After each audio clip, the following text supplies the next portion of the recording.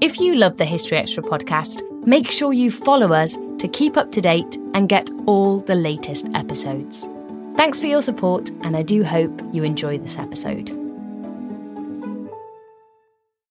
This episode is brought to you by Indeed.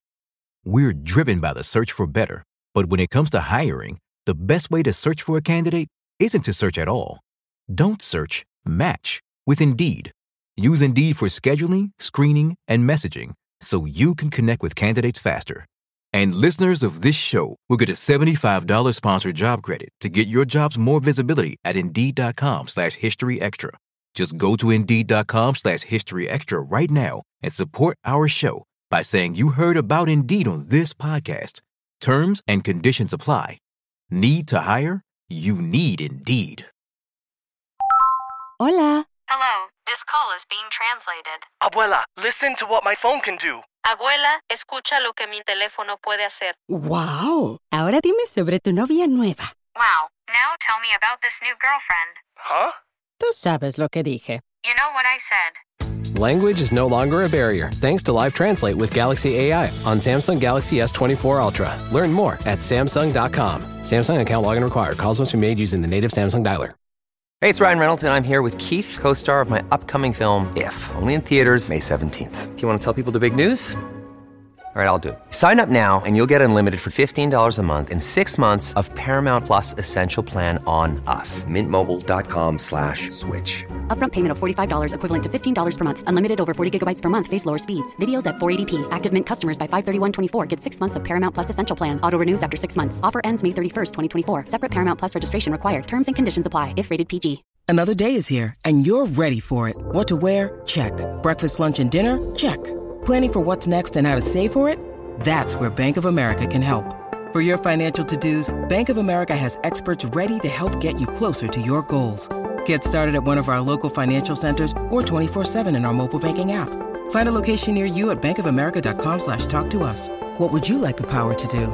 Mobile banking requires downloading the app and is only available for select devices. Message and data rates may apply. Bank of America NA, member FDIC.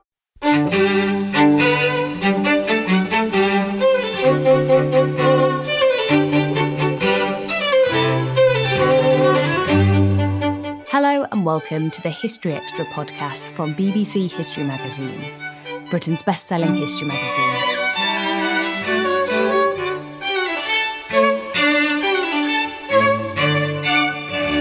I'm Ellie Cawthorne. The Horde was the name given to the vast Mongol Empire that stretched across huge swathes of land for almost 3 centuries, from the 13th century right up to the end of the 15th. But how was this vast empire ruled, and what was life like within it? Marie Favreau, Associate Professor of History at Paris-Nanterre University, has written The Horde, How the Mongols Changed the World. Her book has been shortlisted for the Kundal History Prize, of which History Extra is a media partner, and our content director, David Musgrove, caught up with her to find out more. Let's start off with the first line of your introduction. The Horde was neither a conventional empire nor a dynastic state, even less a nation state. So that's quite interesting. So what on earth was the Horde?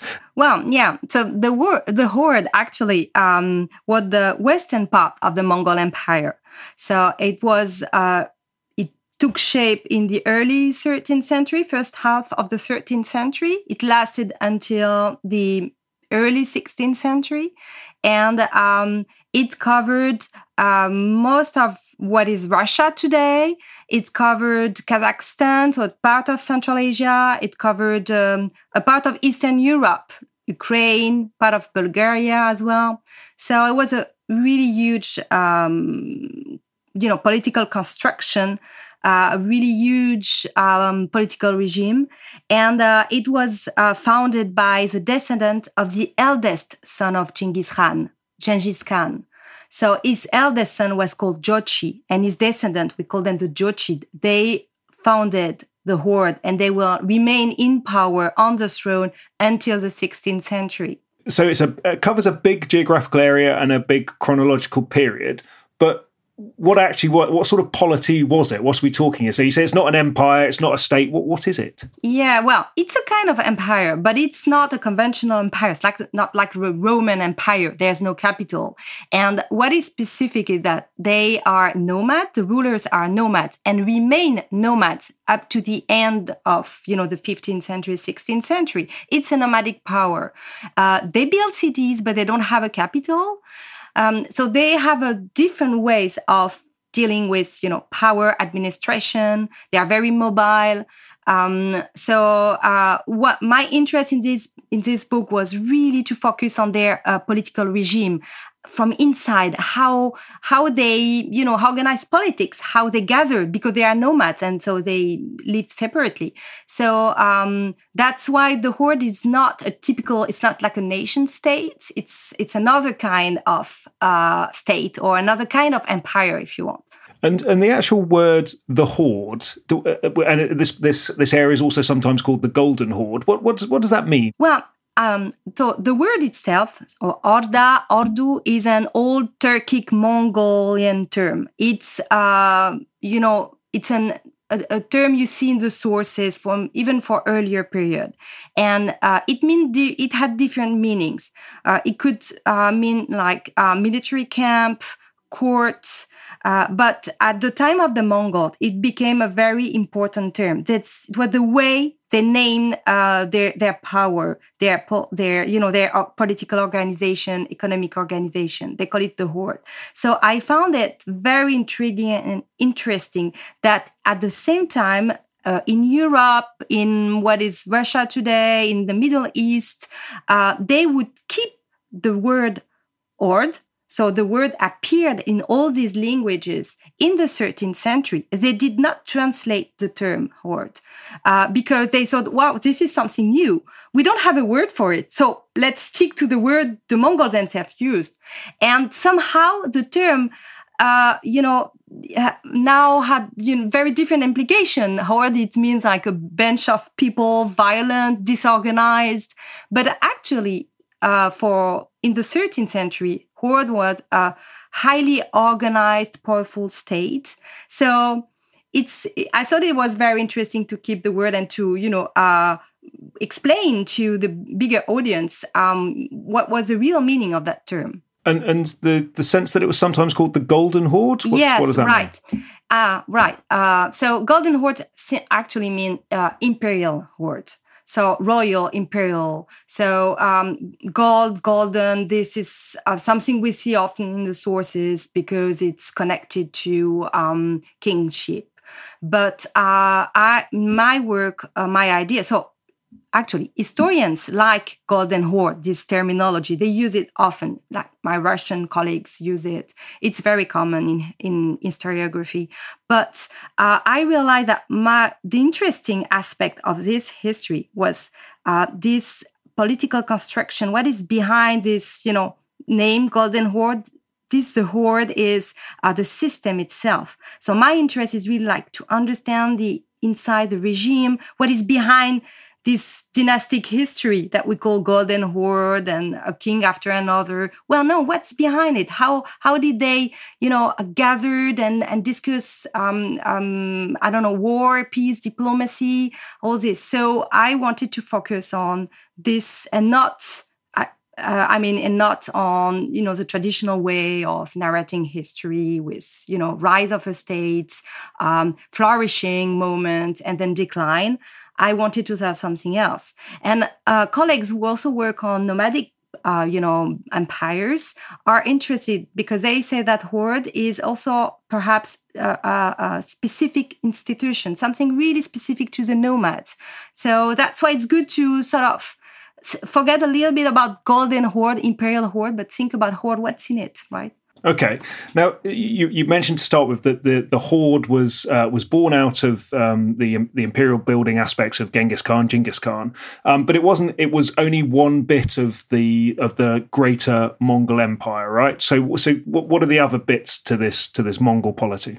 Yeah, so there are several big regions. One is covered what is China today. We call them the Yuan, and one was in Central Asia, where you see the Uyghur today, and a part of Uzbekistan, and we call them the Chagatai Khanate, and one is in the south. And it's covered actually a bit of Afghanistan, Iran, up to Anatolia. We call them the Ilkhanate or Ilkhanid. And then you have what we call the Horde of the Golden Horde, so in the north, Russia, and a bit of Eastern Europe. So all these parts are independent politically, but still connected. The Horde is part of the Mongol Empire, although they have their own organization. They decide on their ruler themselves. They don't ask the other, Mongol rulers. So they are connected, but independent. A little bit like a federation, or they are a kind of Commonwealth organization. So in my book, I was very keen to show how they remain connected in the same world. For the Mongol of the Horde, they are close. I mean, they are very close to the Ilkhanid or to the Yuan, but they have their own. They can take their own decision, especially when it comes to their neighbors, war, diplomacy with their European neighbors, for instance. So it's a kind of a very interesting kind of political relationship and economic relationship as well with the other part of the Mongol Empire. Now we have to understand that this part, the Mongol hordes of the West, will last longer than the rest of the Mongol Empire.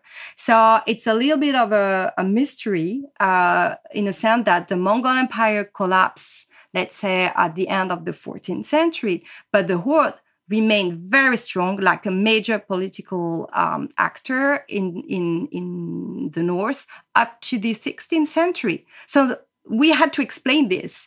So it's about the Mongol Empire, but it's about a leading part and a most enduring part of the Mongol Empire. We should just stop a second, just go back, because we haven't quite clarified how the Mongol Empire actually got to this part of Russia, how the horde started. So the Mongols spread from the east, these nomadic peoples, and they took over other peoples. Can you just very quickly chart that story for us? How Genghis Khan and his descendants actually managed to form this empire? Yeah, so the Mongol conquest out of what is Mongolia today started in 1207, 1208, under the guidance and control of Genghis Khan. So he was the leader of a number of nomadic groups, including Mongols, not only Mongols, but they were all called Mongols. It's a term I used as a political term almost, right? And in the 13th century, they will conquer northern China. They will conquer a part of central China. They will conquer the important part of Central Asia. So the Muslim world start being involved in this big history up to the death of Genghis Khan in 1227. His sons and grandson will continue his work, the conquest. So the conquest period will actually continue up to the end of the 13th century. So it's 1 century of conquest. After the death of Genghis Khan, one of his great sons, called Batu, will take over the conquest in the west towards what is Russia and Europe. They will integrate actually the western part of Asia in the 1240s, 1250s into the Mongol Empire. After that, they will conquer the south of China And at the end of the 13th century, they will also try to invade Japan. It will be a failure, but they will keep Korea into the empire, and Korea will actually play a very important role in the Mongol Empire. So you have 1 century of conquest, but during this century of conquest, you already have administration. It's important not to think about, okay, there's conquest, then administration and peace, and then possibly like decline or, transformation. No, from the early 13th century, the Mongol, they conquered new people, they integrate new people in their empire, new lands, new cultures. They develop, they change, and they administrate at the same time. And their own administration will evolve up to the 14th century. So it's very mobile also in that sense. So I think that the Western part was particularly actually interesting and dynamic because they had this connection with Europe and also actually with the Middle East through the Caucasus. So that's what I demonstrate in the book. What did it actually mean to be a Mongol, though? Because you mentioned that the Mongols, that word encompasses lots of groups of people, I think. Is it an ethnic definer? Is it a cultural term? What does it actually mean? Well, yes, thank you for this very interesting question, because, of course, the term today, we use it and we think about Mongolia, but we really have to think differently if we turn to the past. Mongol was really a political term. It was a term clearly chosen by Genghis Khan. It existed before, but he chose this term. There were others. He chose this one to name the people he would his support, his followers, the member of his group, let's say. And I'm not happy with terms like tribe, and I really want to show that they have because what you mean by tribe, it's not very clear, I think. So they really built a new nation in a way. So the term is, you can become a Mongol in the 13th century. That's very interesting to see how groups who, had other names, have their own lineages, would enter the Mongol polity. And that's something really interesting to see, because that's clearly something that makes the Mongol very strong. They are able to integrate new people. They are able to absorb newcomers. And that's also, socially speaking, it's rare, and it's very interesting to study it. So just thinking about another empire, the Roman Empire, you could become a citizen of Rome. Is it synonymous with that then? Is being a Mongol the same sort of phrase as being a citizen of Rome? Yeah, well, I would say, no, I don't think it's exactly the same, but the process is the same in the sense that you want to have more followers when how can they enter even the state apparatus? How can they enter the official administration? How can they be part of the power in a way to share? So you have to share part of your power with the newcomers. So of course, the Mongol way is a little bit different. They would ask people to take part of the administration of the army or the religious clergies, depending on the origin of the people, depending on their level of loyalty as well. So they will test them in a way. So you would be tested. If they see that you're a loyal person, then you will gain a lot of tax exemption, a lot of benefits, and then you would become at some point a Mongol, or almost like a Mongol in terms of rights. But at the same time, the really highest position, so we call it Khan, so it means ruler, emperor, has to be, it has to be someone from Genghis Khan's family. So it's they cannot fear that a stranger would take the power. They feel safe because they have this very rigid system that the ruler has to be a descendant of Genghis Khan through the male lineage. But thanks to this very rigid aspect, then they can open doors to, many different people, different language, different way of life, not only nomads, also sedentary people, because they have this, they don't fear that these people would take the power from them. So it's interesting to see how they are supple in some ways and open. Okay, you can become a Mongol, but you would never become, or your son will never become, the ruler.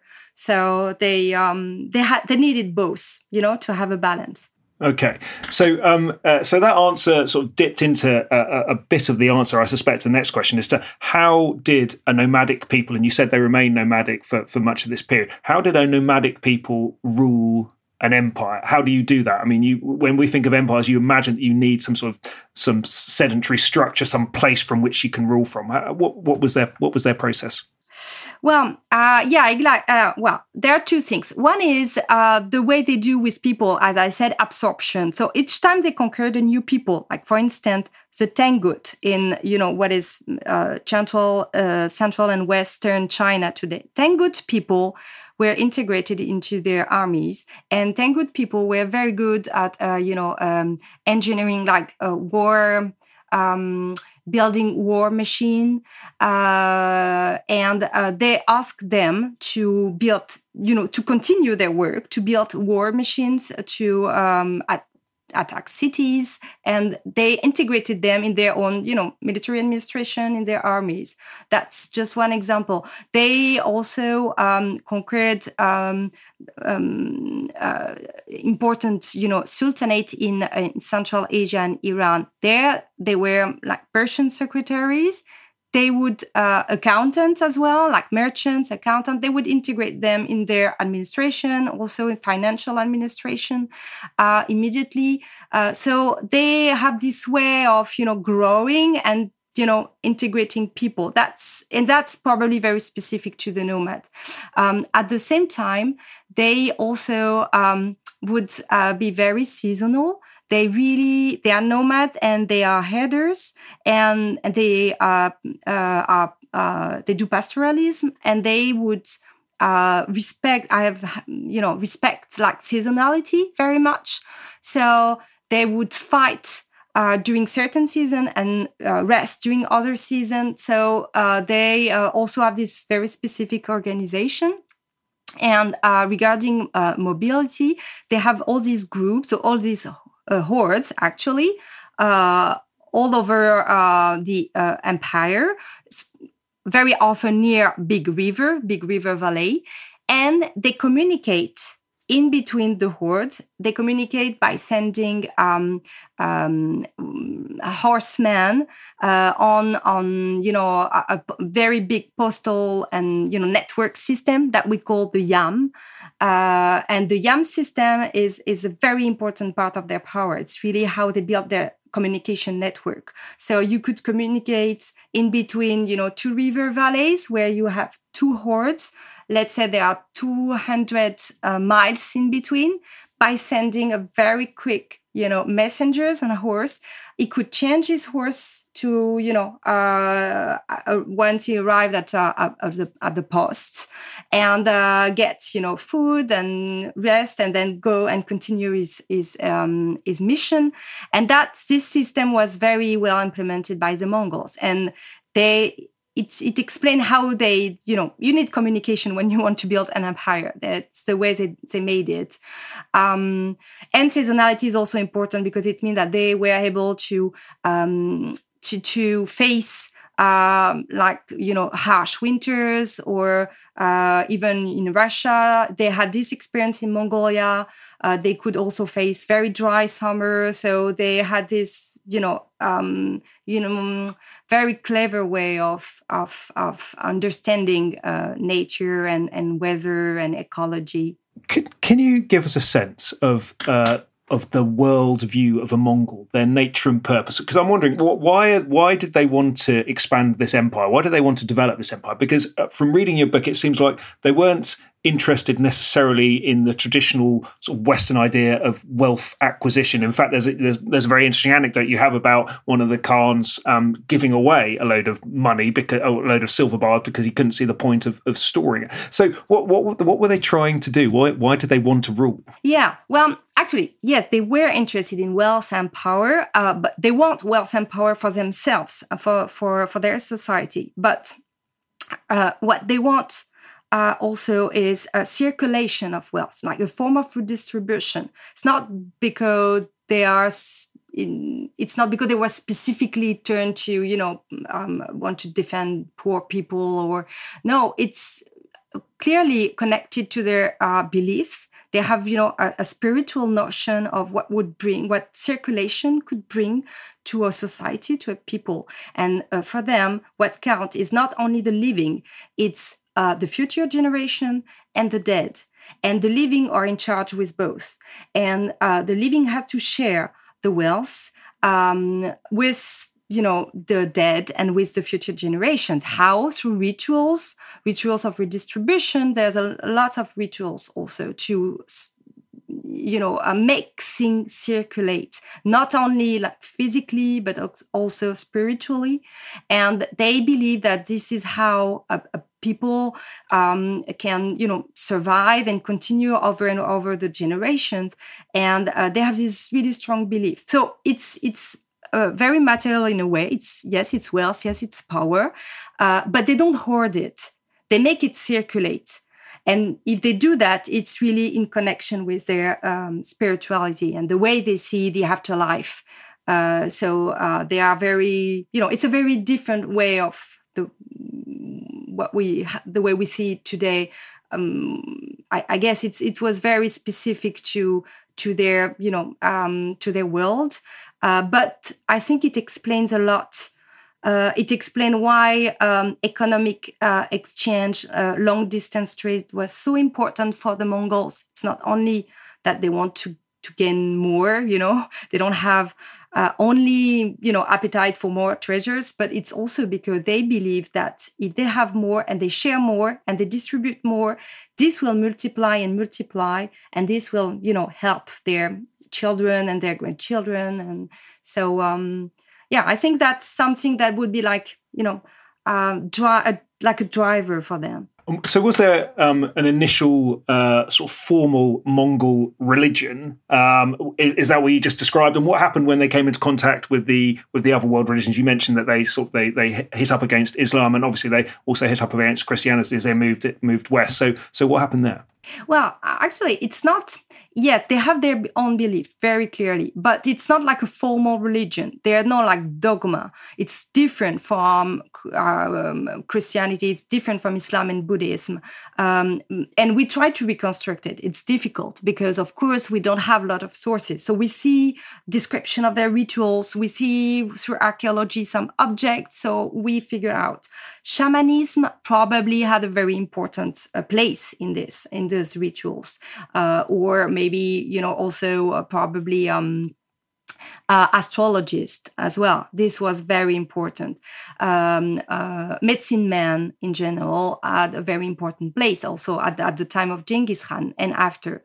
The very interesting thing with the Mongols is that in the 13th century, you see that they were also very open, very early on maybe already in the 1220s, early 1220s, they were interested and open to the other religions, to Buddhism, but also Taoism, to, of course, different, different Christian forms, different forms of Christianity. Orthodox Armenians were very important in western part of the Mongol Empire, and of course Muslim religion. That they were interested, but the Mongols so they made their choice. Some rulers decided to convert, but there were two things. First, they will keep their older belief, so they will combine them. They decided that it was not a problem, that they could combine their rituals, old, step beliefs and rituals, and Islam and Christianity and Buddhism. And at the same time, they don't want their subject to convert like them. They don't want to have specifically the same religion as their subject. It's not an issue for them. And so they will let their subject choose their religion as soon as they remain loyal, as soon as they pay taxes. It's clearly said in the sources. As soon as they pay taxes, let them believe or, practice their religion. That's very, very special and interesting for this medieval period. And also they developed interesting policies regarding religious practices. They decided that clergies, let's say at least the high members of clergies, had to be protected, and that they had to have time for, make prayers and practice their religion and organize the cult. So they would exempt them from taxes, and they will exempt them from military conscription. So the clergies, Muslim clergies, Christian clergies, clearly also Jewish clergies, and also Buddhist clergies were considered as protected people, and they would not pay taxes. They would gain a lot from the Mongol power, actually, across the centuries of 13th and 14th centuries. And that's this very interesting policy. I call it in my book Darkhan, so exemption policy. Will have huge consequences on, this after on all this religion, because they will be very prosperous, they will flourish, and it can be explained through the this political decision of the Mongols. Sounds like they were quite pragmatic in many respects in the way they ruled. What was it like to be ruled by the Mongols? What was it like to be a subject people, do you think? Would it have been a pleasant experience? Or? I don't know. I think it depends. You have to show your loyalty, and to pay the taxes but after that, it depends where in the empire. In the western part, I show in my book that actually the connection with the Russian was not so bad. They were not so violent after the time of the conquest in the 1240s. Then they will develop a lot of, form of exchange, cultural exchange. And the Mongols also, they did not live in cities. Although they can finance and support city construction, they live in the steppe. So they don't really show themselves, as harsh rulers like every month of the year. Though their subjects, sedentary subjects, feel only that they are in charge, that the Mongol are the lords, when once a year they have to pay the tribute and the taxes. So I think it's at the end explain why they did not have so bad relationship, but on the contrary, rather good relationship. And the Mongol also had asked. That's something important. That's probably not typically Mongol, but typically nomad. They want their subject, or let's say the chieftain of their subject, the head of their subject, to come and visit them. They want to see them physically, at least once a year for a certain period of time. They invite them. So, for instance, the Russian prince would be invited in the Mongol horde, and he would have to stay and live as a nomad with the Khan, the ruler, and talk about, politics also. And this is something that was very important for the Mongols. They would ask, you're our loyal subject. You have to come and visit us, and we'll give you also gift, and we'll give you advice, and we'll decide together. And that's the way they practice politics also. Still to come on the History Extra podcast. If the Mongol really hired you as an ambassador or, a merchant like Marco Polo, who was hired by the Great Khan, for instance, the Mongol would give you kind of passport. Actually, it's more like a metal tablet. It could be made of, silver or gold or iron, and you would show it to people to make them, obey or respect you.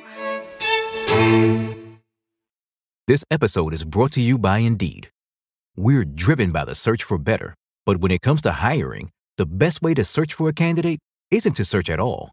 Don't search, match with Indeed.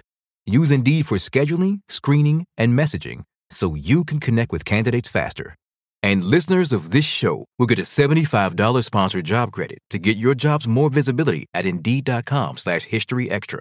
Just go to Indeed.com/History Extra right now and support our show by saying you heard about Indeed on this podcast. Terms and conditions apply. Need to hire? You need Indeed. We don't always realize just how much our negative thoughts and experiences stick with us and weigh us down. You may find your brain constantly running through a highlight reel of bad moments. That comment your friend made last week that hurt your feelings. That frustrating thing your mum does. Or that silly thing you said in a meeting. Maybe it's time to get it all off your chest. Whether it's a tiny annoyance or something much bigger. Talking about it can give you some relief and lead you to a potential solution. That's where therapy comes in. It's a safe space to share whatever's weighing you down and learn to process it, so your internal highlight reel can focus on the good stuff. And BetterHelp offers affordable online therapy on a schedule that works for you. Connect with a licensed therapist by text, phone, or video call. Start the process in minutes and switch therapists anytime. Let it out with BetterHelp. Visit betterhelp.com/historyextra today to get 10% off your first month. That's BetterHelp, HELP.com/historyextra. Hola. Hello, this call is being translated. Abuela, listen to what my phone can do. Abuela, escucha lo que mi teléfono puede hacer. ¡Wow! Ahora dime sobre tu novia nueva. Wow, now tell me about this new girlfriend. Huh? Tú sabes lo que dije. You know what I said. Language is no longer a barrier thanks to Live Translate with Galaxy AI on Samsung Galaxy S24 Ultra. Learn more at Samsung.com. Samsung account login required. Calls must be made using the native Samsung dialer. What would it have been like to visit the Khan in his felt tents? We think that the Han's horde was much bigger than all the other hordes, and that it was very impressive. That's what the visitors described. The traveler, they would say it's huge, like a city, a mobile city. So it's very impressive. And also it's extremely organized inside. So it's not like a city, like a sedentary city where we know there were, even possibly like danger and disorganization. And well, a city is not, always really well organized. While nomadic camp horde was extremely disciplined. There's a lot of discipline, and people know their place. They know where they have to stay with their tent and their family. It's all decided. There are a lot of hierarchical decision behind it. So it depends of your connection. So if you're connected to the Khan, if you're an important person, you will be closer to his own tent. Otherwise you can be far away from him, like miles away. In the horde, you would find, so that's something also maybe worth to mention, you would find craftsmen, you would find a workshop, ceramic workshop, iron, people working on, iron, silver, like metal workshop. You would find markets. You would find animals, although part of the animals can be also sent away for, sanitary reason or for sake of place. So you would not, what I mean is you would not only find warriors and men, you would find a lot of women and children also. So yeah, we have some description. And if you are a foreigner and you want to stay with the Mongols, then you have to be careful, because there are a number of rules that you have to respect. There are rituals that you have to respect, so you cannot use like water without consideration. You have to not to touch the door when you enter the tent. There are a number of rules that are connected to the Mongol spirituality that you really have to pay attention to, and that's interesting because we have in the sources a description of how you behave, and if you go to the Khan, how you move in the tent, which side you go, how you sit, when do you talk, and all this information we have. So it's make it really lively. Like, you feel, well, if I were there, how should I, behave myself? But all the visitors said that it's safe to be inside. That's why it's very different from a medieval city. It was not safe to be, in Paris in the 13th century. You really had to be careful, robbery, whatever. Well, in the Mongol horde, no, there's no such thing that robbery, for instance, a lot of discipline. But you have to, respect their rules. Okay, so a potential sort of diplomatic minefield as you're going around. What might you have got involved in a drinking festival? Because you sort of talk about this substance called kumis, this fermented mare's milk, which seems to be a really important part of Mongol society, and the fact they had these massive drinking festivals. So tell us a bit about them. Yeah, absolutely. So kumis, or ayrak in Mongolian, is fermented mare milk. And it's still produced today in Mongolia and in Central Asia. And it's produced in spring because of the lactation of the mare. And the production can last until the end of summer, let's say until September, but not after that. So it's a part of the year, like let's say 3-4 months, when it's a special moment. So you have this production of milk, and Mongol do fermented mare milk. So it's not the level, the fermentation turn it into like very, very light beer, I would say. So you have to drink really a lot to get drunk. So, but we know that there were studies, and we know that this fermented mare milk bring a lot of vitamins, a lot of minerals. It's very, very good for the health. So if you drink a lot of it, and if you are like a Mongol meat eater, then it will preserve you. It will protect your body from, all the problem you get if you eat too much meat. So the Mongol actually have this special diet. During summer, during the lactation period, they would only almost drink this fermented mare milk, this kumis, and they would not eat really meat, and it would be really a very special moment for their body. It's important to understand that, because it means that after they will be also strong warrior, because they have this special diet, right? This time also, so spring, summer, at the time when the Mongol gathered, they organize drinking festival, so they can drink, a lot of this kumis. And it's also the moment when they will do politics and discuss together, and will gather with the horde that, were far away, because it's a huge empire. So they gather together. They also organized, games and a pleasant moment, but also trial. It's also a moment when they decide sometime, they take sometimes very harsh decision too. So they can decide on war for next year. So this moment of the drinking festival is key in the Mongol year, I would say. I mentioned earlier, the importance of seasonality, and I said there are time for war and time for peace or rest. Well, the time for rest and peace is the drinking festival. So spring and summer. Winter is time for war. So Mongol would always do war in winter, except when they have no other option. But they will usually use winter for summer, and that will also puzzle a lot of sedentary, people, like the Russian, for instance, were not used to do war in winter. So they were really surprised to be attacked during, the worst season of the year. They would be very surprised and not prepared to answer those attacks. While the Mongols were really able to, survive through harsh winter. But the Mongols stop everything, in March, April. They have to stop because they are headers. They have the drinking festival. It's a key moment. They can't, they have to organize it. It's key to themselves, really. Sure.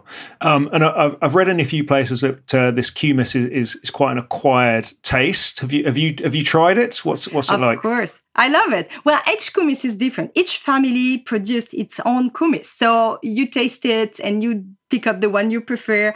But it's not only good for your health. I mean, honestly, I think it's very good. I mean, I love it personally. I know that some travelers, like Franciscan friars in the 13th century, were horrified because they were like, "What is this? And we have to drink it because the Khan offered you a cup of kumis at court. This is not something you can just refuse. You have to drink it."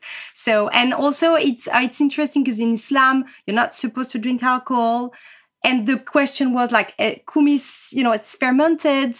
So are we allowed to? And during the Mongol period, yes, the Muslims were usually using kumis, drinking it. It was really accepted. It was a very special beverage, really. I think today one should really try to go to, Kazakhstan or Mongolia. But during this period, there's no kumis in winter. I mean, if you find some in winter, it means it's industrial stuff. It's not a real one. Okay. Now you mentioned earlier when you were talking about the Khan's encampment, the Feldwald tent area, that it was safe. It was safe to be there. Does that apply across the whole extent of the Horde and the wider Mongol Empire? Was it a safe place for people to move around? Because you kind of get a sense that this area was ruled with a certain discipline and that crime wasn't tolerated in quite the same way as perhaps, well, crime's not tolerated in other places, but it wasn't quite such a factor in life as in other places. Yes, no, it depends where and who you are.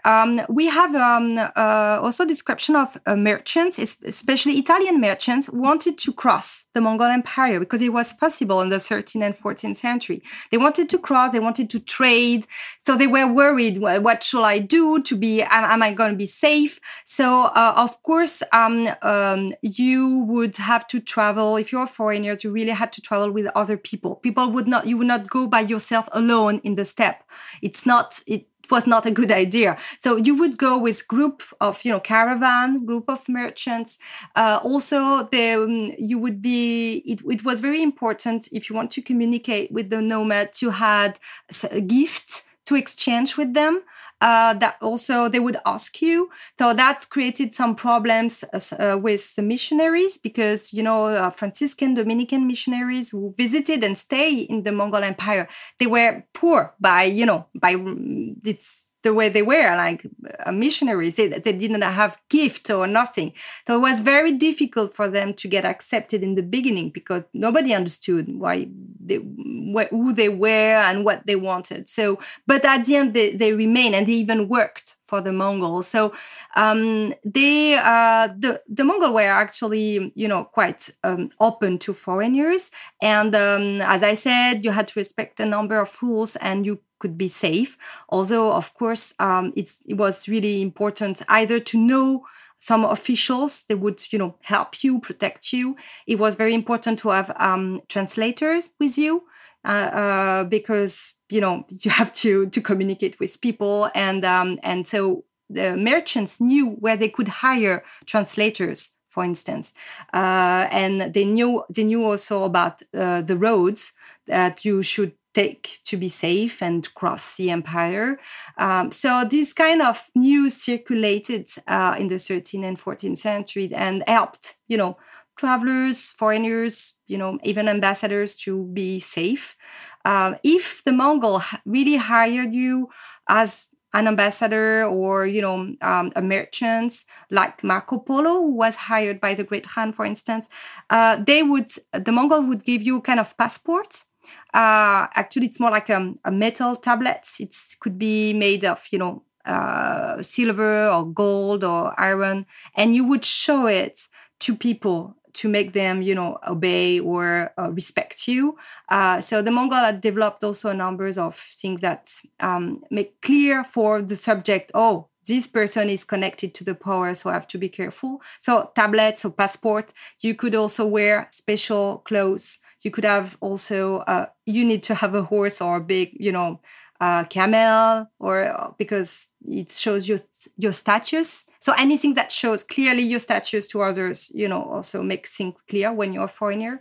But otherwise, in cities and, in the steppe, the situation was not that bad. In terms of safety, personal safety. So this idea of the possibility of safe travel across this massive area that they rule leads us into this idea of the Pax Mongolica and the Mongol exchange. A couple of historical phrases that you deploy in the book. Can you just tell us what that means and when that was manifested? So there's a clear period of economic flourishing. It's really an economic boom in the second half of the 13th century up to the Black Death in the second half of the 14th century. So it's a long century of, flourishing economic exchange. And this period, we used to call it the Mongol Peace, the Pax Mongolica, because the concept was, coming from the Pax Romana, in fact. But I thought with other researchers that the term was not so good because they were in between the Mongols themselves. There were also some fight. The term peace was strange. And I said before, I don't think it's a right idea to think about the conquest first as a first step, and then peace or organization as second step. I think we really have to reconsider this, and that during conquests, 1 century of conquest, there are moments of peace and moments of organization, and during the after conquest period, we have also moments of war, of very harsh economic competition between Mongols. So this appellation, I didn't like. And I turned to the term Mongol exchange, which I like much better. Mongol exchange, a little bit like Colombian exchange.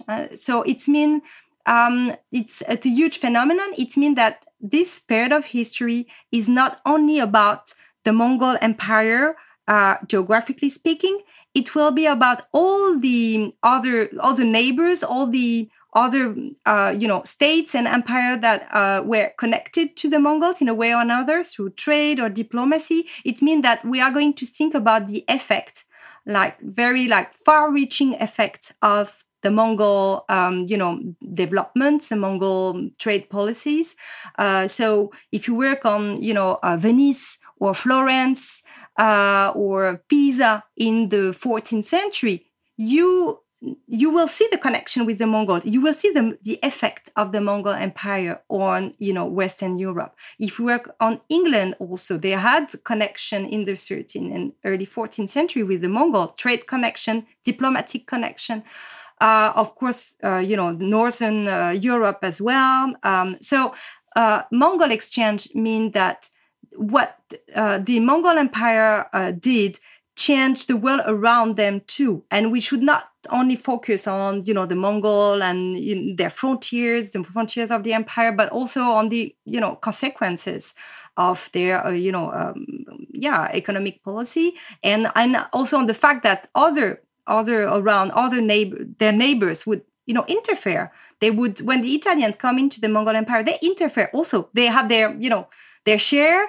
They can bring something new. They can create problems, but they can also, there are also a lot of positive aspects. So it's a different way of seeing the phenomenon to say Mongol exchange in that sense. And that's the same way when people worked on, the connection between Europe and Americas.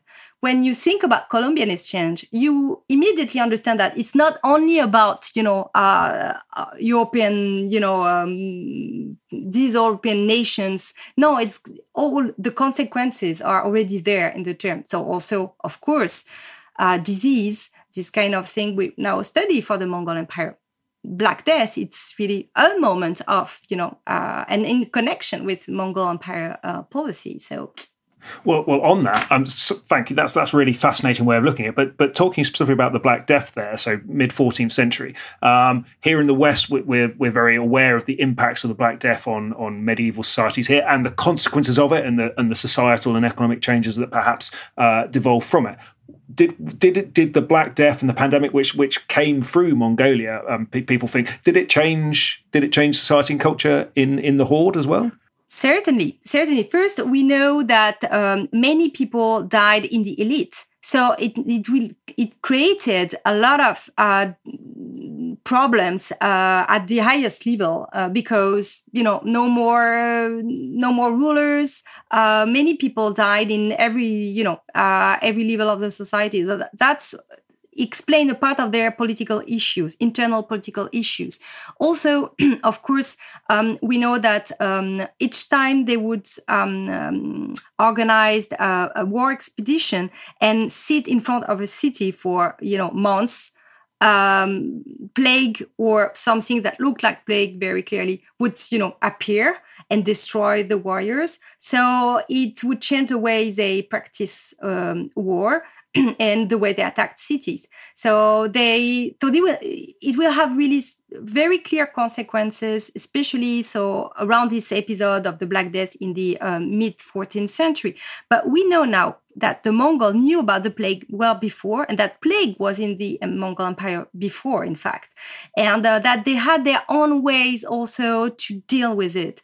Plague or other, very dangerous disease, they had their own way to sort of they developed. I don't know if I can put it that way, but like sanitary policy. Yeah, you sort of push you when you identify the disease and who has it, and you don't enter the tent of the person. I mean, there are a lot of rules, and we know they knew how to deal with it. What I think was in my book, what I show is that they did not expect that Western Europe, for instance, or the Middle East would be so unprepared facing the plague. And these were their main neighbors. These were their, partners. And their partners, economic partners, suddenly, the world around them suddenly collapsed in a way. And I think that was actually even worse for the Mongol than having their own internal problems with the plague. And we of course, the end of the Mongol Empire, it's not only because of the plague, but it's we have to take it into account. I mean, it changed everything in the second half of the 14th century. Okay, so moving on, I would love to talk to you for hours and hours, but I realise we kind of need to get to an end point. You mentioned the end of the Mongol Empire, and earlier on you also told us that the Horde sort of outlived the other elements of that empire. So how did the Horde come to an end? Did the Mongols stick to their sort of nomadic lifestyle to the end, or did they become sedentary and just sort of fold into a different lifestyle? Yes. Thank you very much for this question, because I think it's really important to understand that the Mongol would never become sedentary. I mean, they would remain up to their nomad. It's part of themselves. They didn't even consider it. For them, it would be almost like a nonsense to sort of change this way of life, because it was the way of life of their ancestors, and also because it's their identity. But in the let's say early 15th century and all during the 15th century, what changed for the Mongol was the world around them, actually. And I said a word of it, it's connected to the episode of Black Death, but not only. I mean, the rise of the Ottoman. The Ottoman will, in the 15th century, will control at the end, the Black Sea, for instance. The Black Sea is a very important door to Europe for the Mongols. This door will be blocked by the Ottoman. So the Russian also start being really well organized, more unified. I say Russian to speak to put it simply, but they were Russian principalities, and it was very fragmentary in this part of the Slavic world. Then they will unify because the Mongol forced them to unify. And the response, the answer of the Russian at some point in the 15th century was, now we are unified, we are stronger. And they start, fighting the Mongol, or at least, showing them that they are not the subject they were in the early 13th century. So in Central Asia, new powers, new nomadic powers. You've heard of Timur, Tamerlan appeared. So the world around them changed. And the Horde changed because the world around changed too. And it's a very supple regime. They were really able to transform many things. I think the best example would be like they built cities in the lower Volga Valley.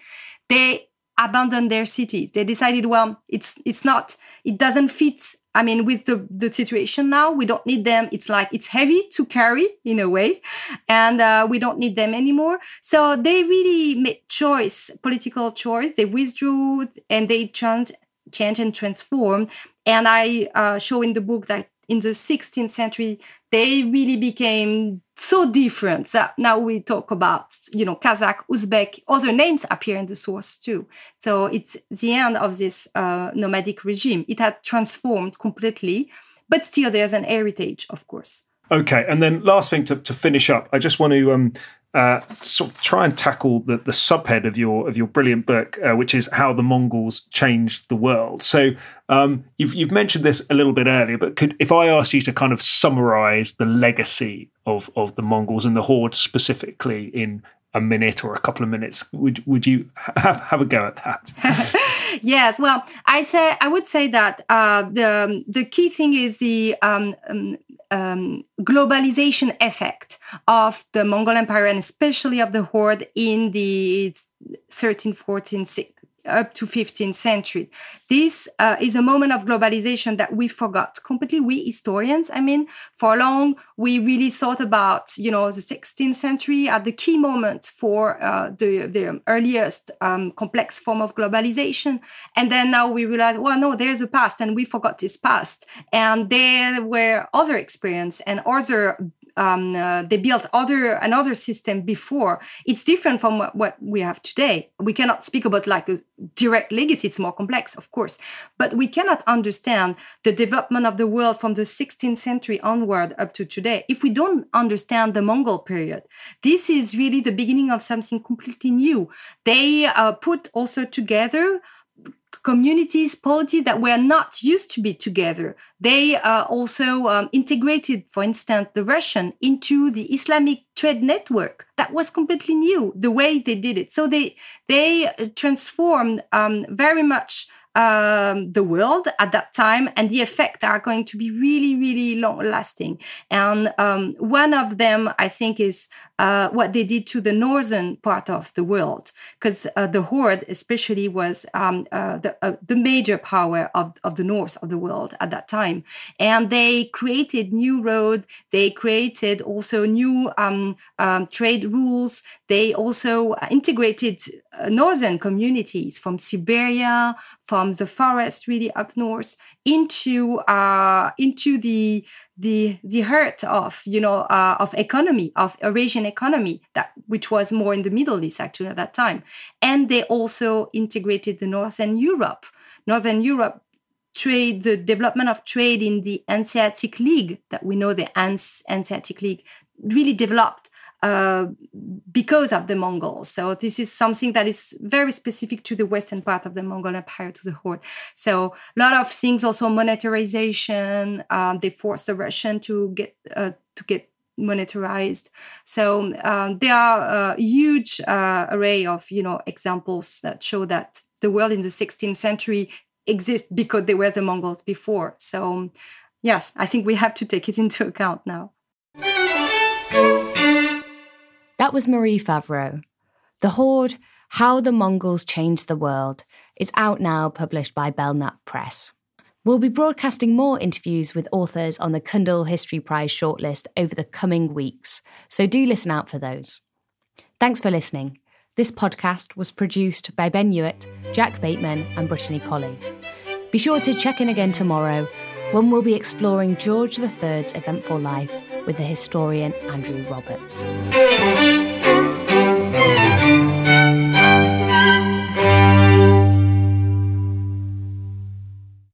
A collision between a Chinese jet and an American spy plane. He came and rammed into our left wing. With relations increasingly strained, what are the chances of things spinning out of control? The Western world was asleep. I'm Gordon Carrera. I'll be exploring the friction in this most important of relationships and asking, has the West taken its eye off the ball? You cannot ignore China. From BBC Radio 4, this is Shadow War, China and the West. Listen wherever you get your podcasts.